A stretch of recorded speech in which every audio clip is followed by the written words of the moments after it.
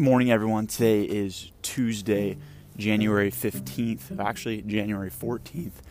Yesterday was an extremely low energy day. I actually didn't post an audio short, which really disappointed me. But sometimes you just have those days where you just have like absolutely zero energy, and that was one of them. I started this detox.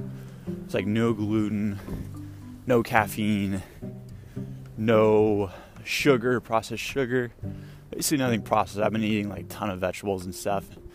My friend Hanson, his mom, Rita Grant, is a health and wellness coach.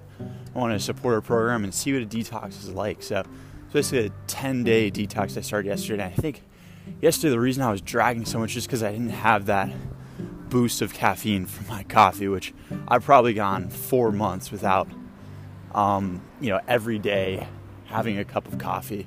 So to go even one day without it could definitely affect you and affect your energy levels. So today I made an effort to go to bed really early last night.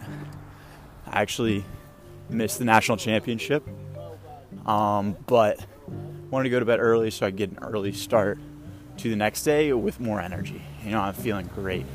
So I think it's really important also. Yesterday I missed my audio short, and I had this habit of creating podcasts every day, Monday through Friday.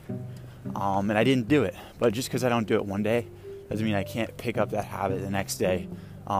So if you miss a daily habit, a weekly habit, just because you missed it the last 1 week, 2 weeks, 2 days, doesn't mean you can't start again. Really, don't feel guilty about it. Just pick up where you left off.